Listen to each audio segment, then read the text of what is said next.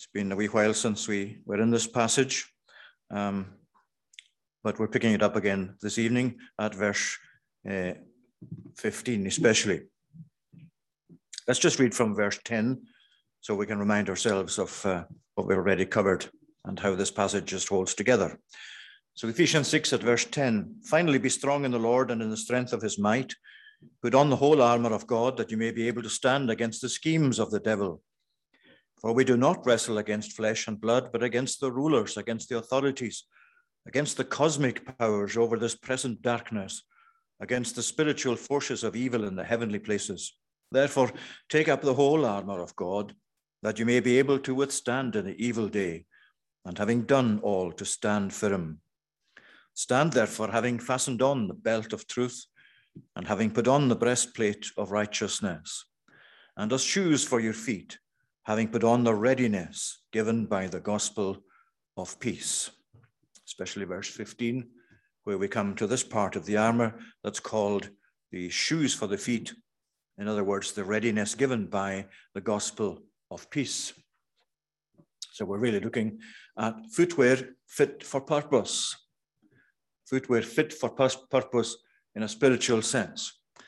I'm quite sure it's still the case with youngsters that grannies and parents will often say to them as they look at their flimsy footwear and they go out into all sorts of weather, why don't you wear proper shoes? Why are you wearing these things? Instead of putting on your wellies or instead of putting on something that's more weatherproof than these flimsy things. That certainly was the case in my young day. I'm sure it's still the case, youngsters being youngsters. Well, this footwear that's fit for purpose is referring, of course, to the Roman soldier. The Roman soldier had to have footwear fit for purpose. It was a very important part of his armory, very important part for him in terms of how he carried out his tasks as a soldier in the Roman army. We recall ourselves perhaps the complaint that was made at the time of the Iraq War. There was quite a time, at least there, since the outbreak of the war, when soldiers were complaining they didn't have adequate footwear to wear, and supplies had to be rushed together, and they had gone into battle, some of them, without the proper footwear that they were meant to have for that particular campaign, so it seems.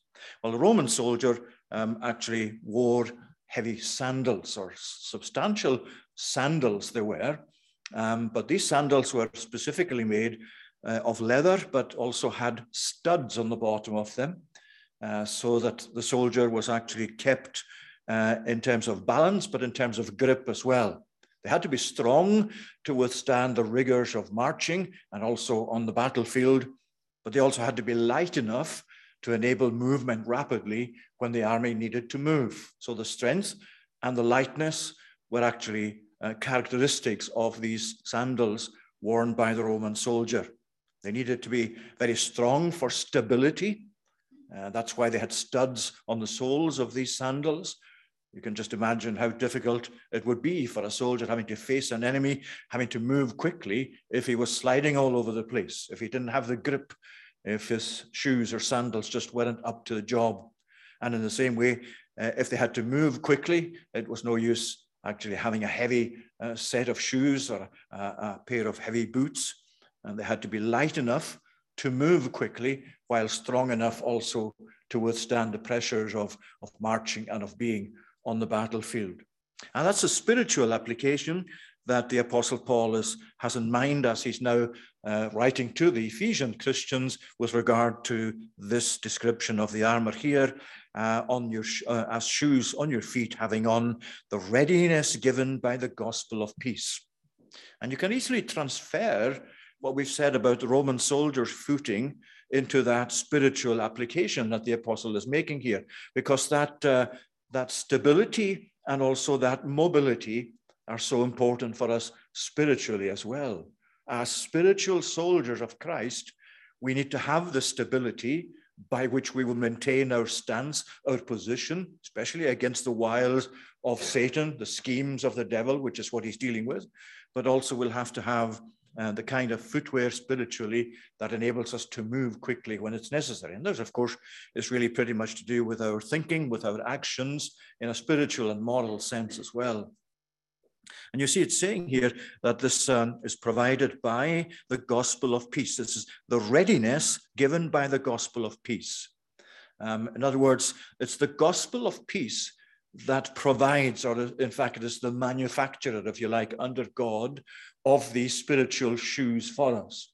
We come to possess these shoes and we come to use these shoes as soldiers of Christ because it's the gospel of peace that has actually brought that to us.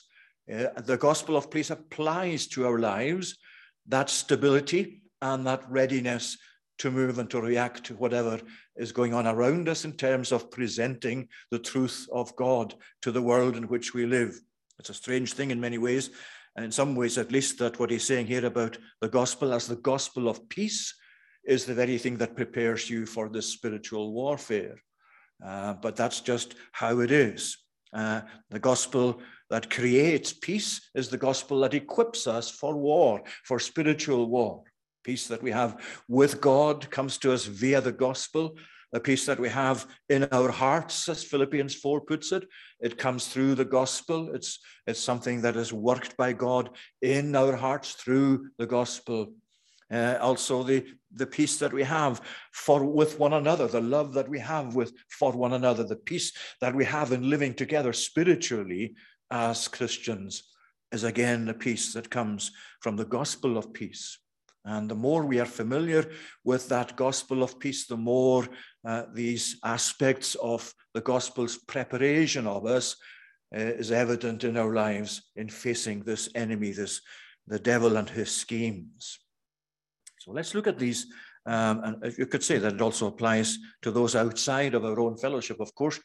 Even the world around us is something that we are concerned to actually live peaceably amongst them. As Romans chapter 12 and verse 18 puts it, as far as possible, live at peace with all people. So peace is a great characteristic of God's people amongst each other, in relation to God, even in relation to the world around them. And it is the gospel that brings that peace to us, that announces it. It's through the gospel it's applied to us that we come to wear the shoes that are called the gospel's preparation for us facing our spiritual enemy. So let's look at the stability first, and then we'll look at the issue of mobility. I mentioned these two in relation to the Roman soldier, so we'll just try and follow that out spiritually as well. We need the stability that the preparedness, that the preparation of the gospel of peace gives us. It's a stability, first of all, in what you believe.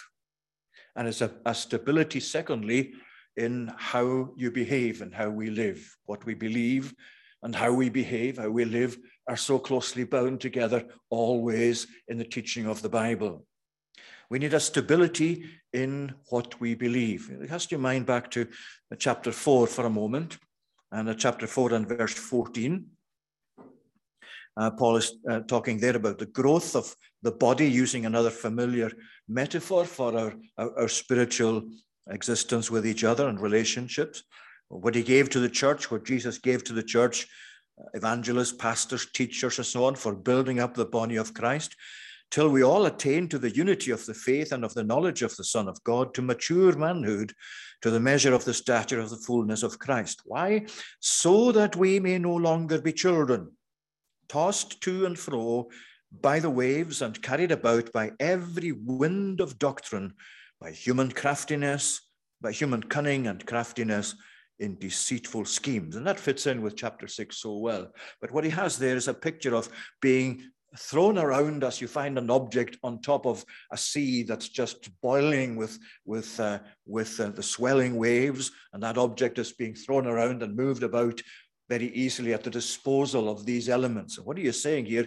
This is really why he says we need to grow in faith and of the knowledge of the Son of God, so that we may no longer be children, tossed to and fro by the waves, carried about by every wind of doctrine. You see, he's saying there that the doctrines that are false teachings are really like a strong gale, like a strong wind that actually carries everything with it. And he's saying that's why we need the stability that the gospel gives us. That's why we need the growth he's mentioning in chapter 4, a growth that comes through the gospel, a growth that comes by the blessing of God through the gospel, and that prepares us to face the enemy, that prepares us in a way that stabilizes our lives.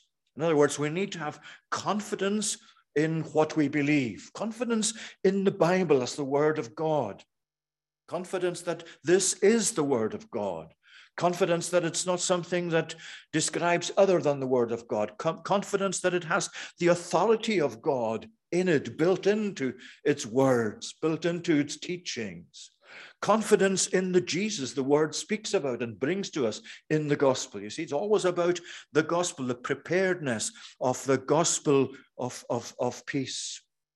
And that's what brings us the confidence to stand, the stability to stand against the wiles of the devil.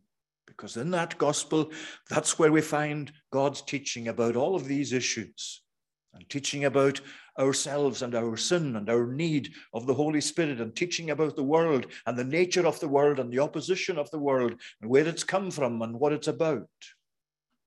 The gospel prepares us for stability in the face of all these issues, and gives us that stability the more we're blessed by God through the gospel of peace.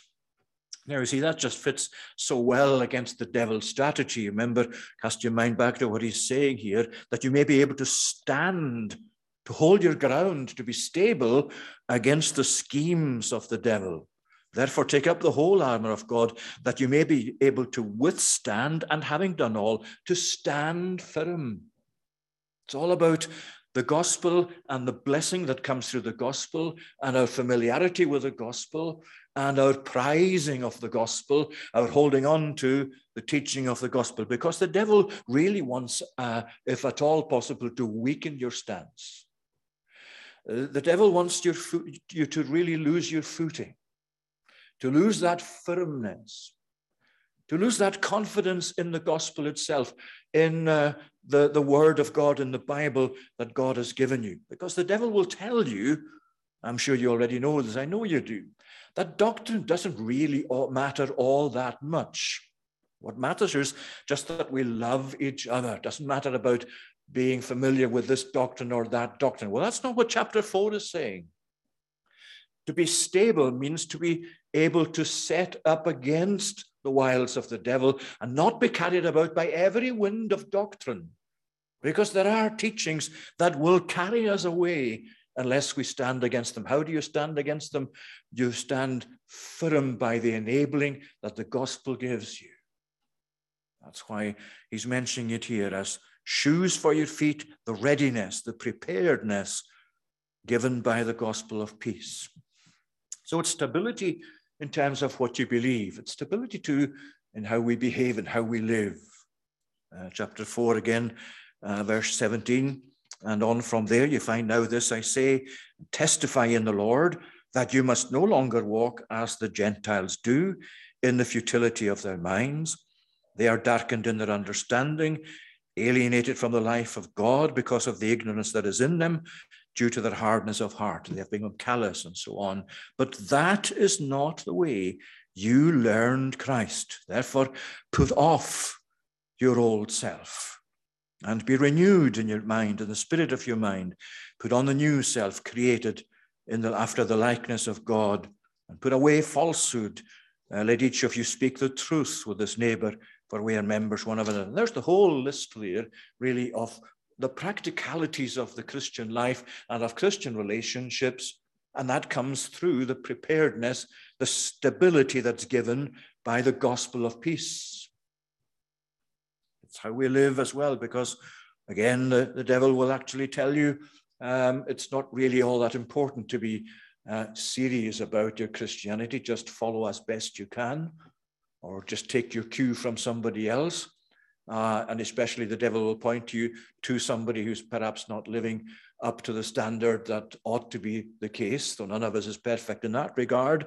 But the devil's one of the devil's favorite ploys is to actually persuade us, well, you're not as bad as so-and-so. You're still okay, so just relax.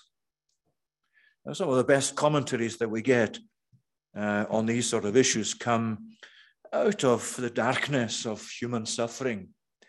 And the light that shines out of darkness always seems and is indeed in many ways brighter for all that it comes out of the darkness. Remember Job? You dig into the book of Job, which isn't a very easy book to follow or interpret, but there are parts of it that just shine out so brightly out of this man's suffering and agony and the darkness that he's groping in as he looks for answers and solutions to the grievous providence that's come upon him. Well, in chapter 13, verse 15, you remember these well-known words, though he, that's God, though he slay me, I will yet hope in him. Yet I will argue my ways to his face. This will be my salvation, that the godless shall not come before him. There he is saying, here I am. I'm not really aware of just why all this has happened to me, he's saying, but this is one thing I'm doing. Though God would slay me, even if it's the end of my life, I will still trust in him. I will still hope in him. And again in chapter 23, he says something along the same lines, a well-known passage again in chapter 23 and verses 10 to 12, where he's been saying, of course, down through that chapter, I wish I would know where I could find him, or that I knew where I might find him. He's searching for God in the midst of this darkness, and it's not at all apparent to him just how it's come about or why. And his friends have not been any help, because all they've said is, well, just confess your faults and your sin, the sin that's caused this, to God. And Job knows it's not for any particular sin that this has come upon him. He's bewildered. But he said, I would lay my case before him. I would know what he would answer me. All the way through then, behold, I go forwards, but he's not there, and backwards, but I do not perceive him. Then verse 10, he comes, but he knows the way that I take. And when he has tried me, I shall come out as gold. My foot has held fast to his steps. I have kept his way and have not turned aside. I have not departed from the commandment of his lips. I have treasured the words of his mouth more than my portion of food. He's really saying all this is happening to me and happening around me and happening in my experience, but this is something I'm holding on to and I'm determined to hold on to. I'm not going to depart from the way of his commandments. I'm not going to actually depart from his word that he's taught me. That's where I find my stability, he's saying. And so it is with this description in Ephesians 6. The stability in what we believe, that is stability about how we live. And it all has to do with the preparation or the preparedness, the readiness given us by the gospel of peace. That's why the gospel is so important to us and so important to share in together. It's one of the great blessings of life that we are, as we are this evening, under the gospel of peace. That God is using his gospel, his great news, his good news in Christ, to enable us the stability against the wiles of the devil that we need, and to enable us to live as we live, as much as we are able to, as we find stability in how we behave. Consistency and stability against the evil suggestions and the schemes of the devil. So firstly then, there's stability that these shoes, the shoes that spiritually are given to the Christian soldier. Secondly, the Roman soldier shoes gave him mobility. They were light enough to be able to move, just as they had a sufficient grip to enable him to stand.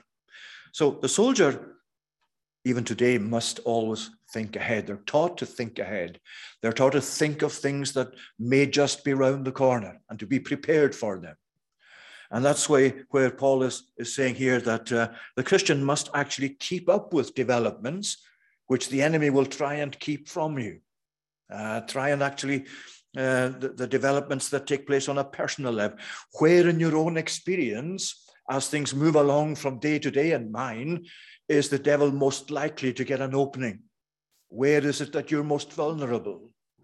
Where is it that he's seeking an entrance? Maybe it's not the same today as it was yesterday. Maybe it's different with you as your experience develops. Still, he's able to find any weaknesses. So we have to actually look at how we need to move from one position to the other, wherever it's most likely we're going to come under his attack. And you can only do that the more you learn of the gospel of peace, the more God feeds your soul with the teaching of the gospel. So the more you're covering all the areas where there might be a need to move quickly in order to thwart the attempts of the evil one. And of course, prayer comes into that too, although that's mentioned later on in verse 18. And not only in a personal level, we have to actually also try and think ahead and try and look in our current situation as to what's happening around us, not just in the church, but also in the wider sense in society. And we have to see and move quickly in our relationship with God and in our position in the church and in our relation to the world, to move quickly in response to where the devil is actually presently attacking.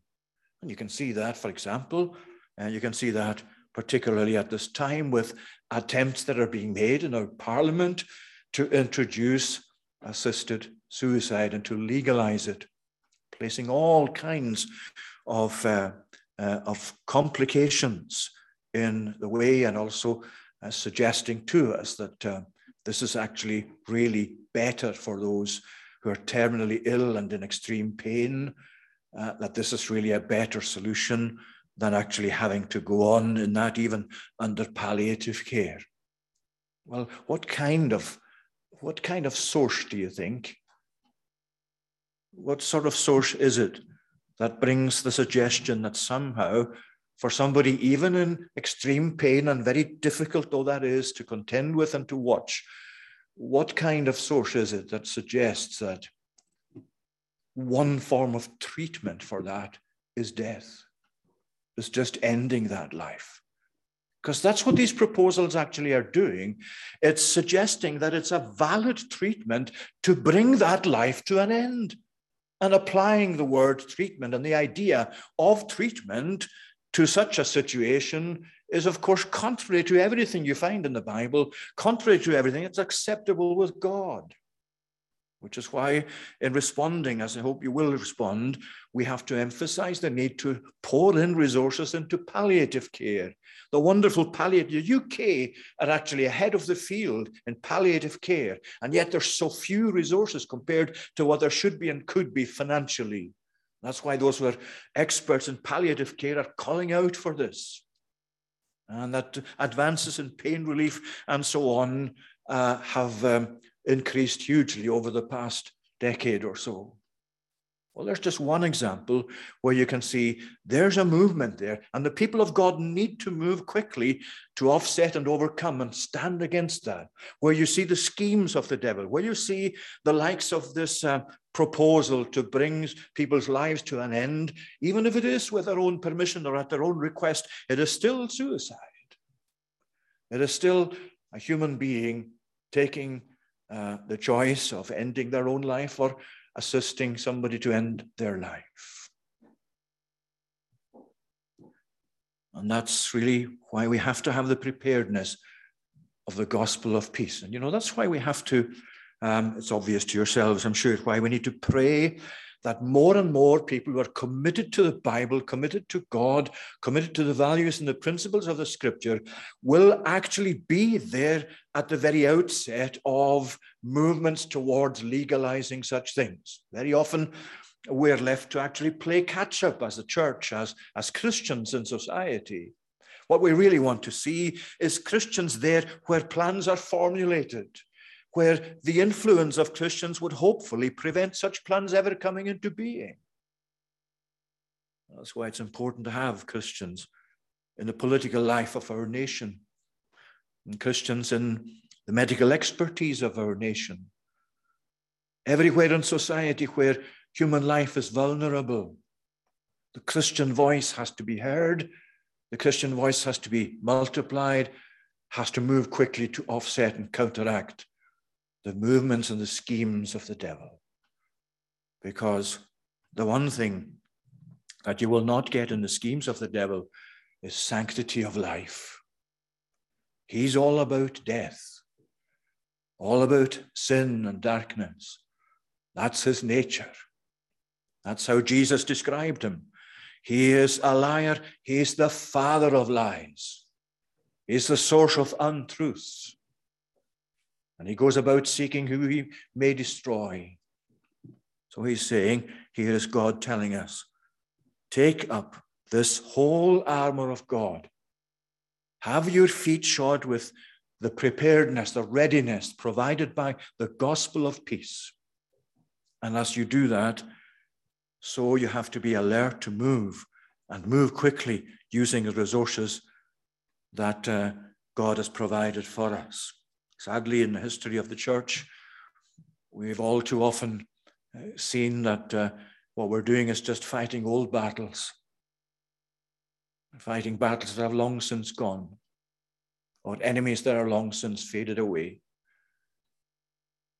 We don't live anymore in the Puritan age, and yet we have the same values and the same gospel as they did, but society is very different, not in essence, but in many of the ways in which people live their lives and the resources and advantages and technology that's available to them.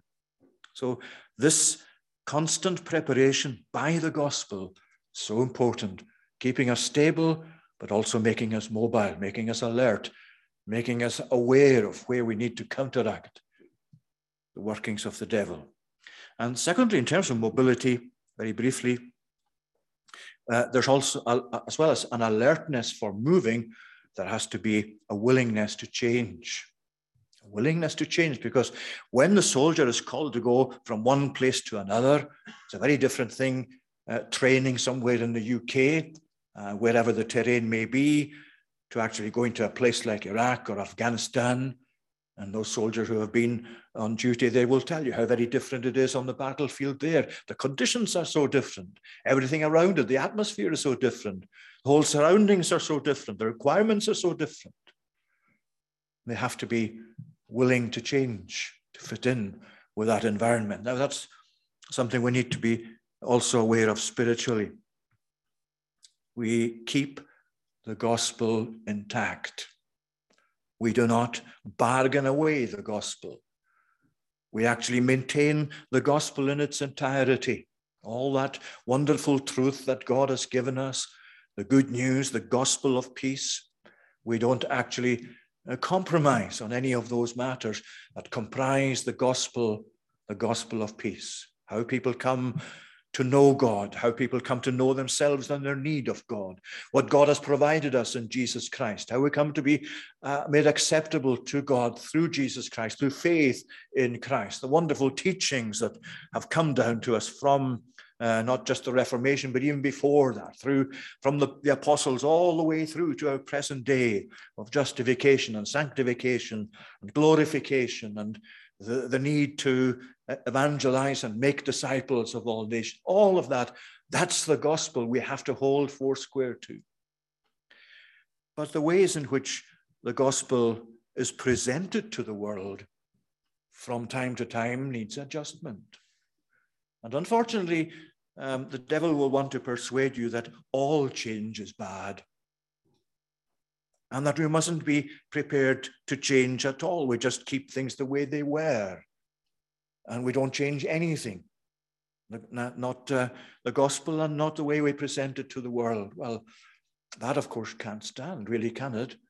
Some people would go so far as to say, well, we don't really need to go out with the gospel at all. God will change people. God will bring people into the church. God will convert people. Well, that's not what the woman of Samaria thought. As soon as she met Christ by the well and he told her who he was and revealed to her that he was the Messiah, she left her water pot. The purpose she came to the well really didn't matter anymore, at least not as much as this. She went to her own townspeople and told them, come and see this man who told me everything I did. Is this not the Christ? You find the same with Andrew and Peter. What did Andrew do? He went and found his brother and took him to Jesus. And that's what we have to be about as well. And the method by which we do that may sometimes need to change. Society has changed. people's views of the gospel have changed in many respects. We don't find people anymore coming to church as used to be the case to hear the gospel. So there are some things that do need to change, and some of the methodology needs to change, though we don't actually make that foundational or of fundamental importance. The gospel itself is what is important. But the wiles of the devil, the schemes of the devil, the cleverness of the devil sometimes persuades people that they just avoid all change, come what may. And to actually have any church say that, or even come to kind of boast in the idea that, look, we haven't changed anything in the last 50 years. Everything's exactly the same as it was. Well, no church can be like that. The vibrancy of a church holding on to the gospel, presenting the gospel, is always looking for ways by which that gospel can be presented to the generation they belong to, and in such a way that will effectively use every God-given means by which the gospel can actually we reach forth with the gospel to the society we belong to. And that too requires us to know the preparedness that comes from the gospel of peace. It's as we learn, as God teaches us through the gospel, how we should go about things in our day, how we should present the gospel to the people of our day, what sort of structures are acceptable that weren't in place 50 years ago, maybe not even thought of then. But there's all sorts of ways by which the presentation of the gospel can change from one generation to another without changing the gospel itself. Always beware of people who say, we don't have the same gospel message that they had 50 years ago. That's outdated.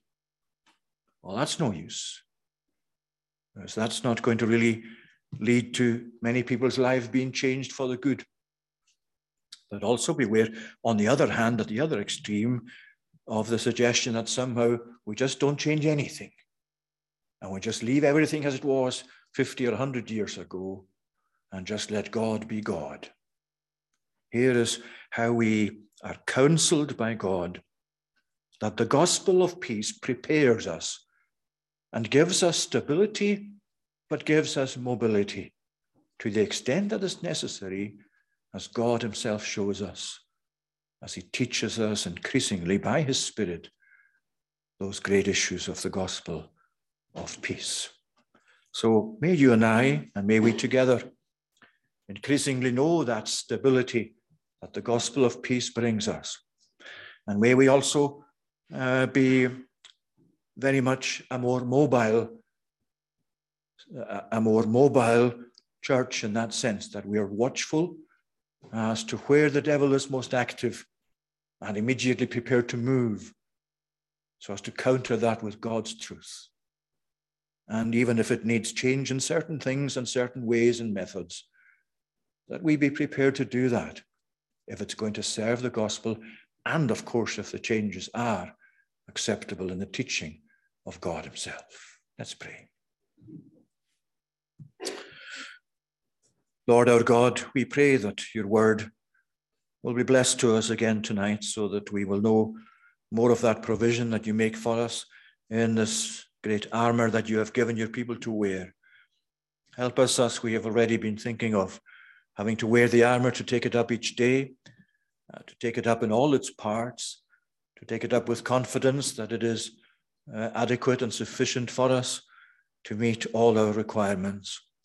And bless us, Lord, as we have been thinking tonight of the way that this gospel of peace prepares your people to face the world, prepares them to live with each other, prepares them to be sufficiently stable against the wiles of the devil, but also to react as required to developments in his strategy.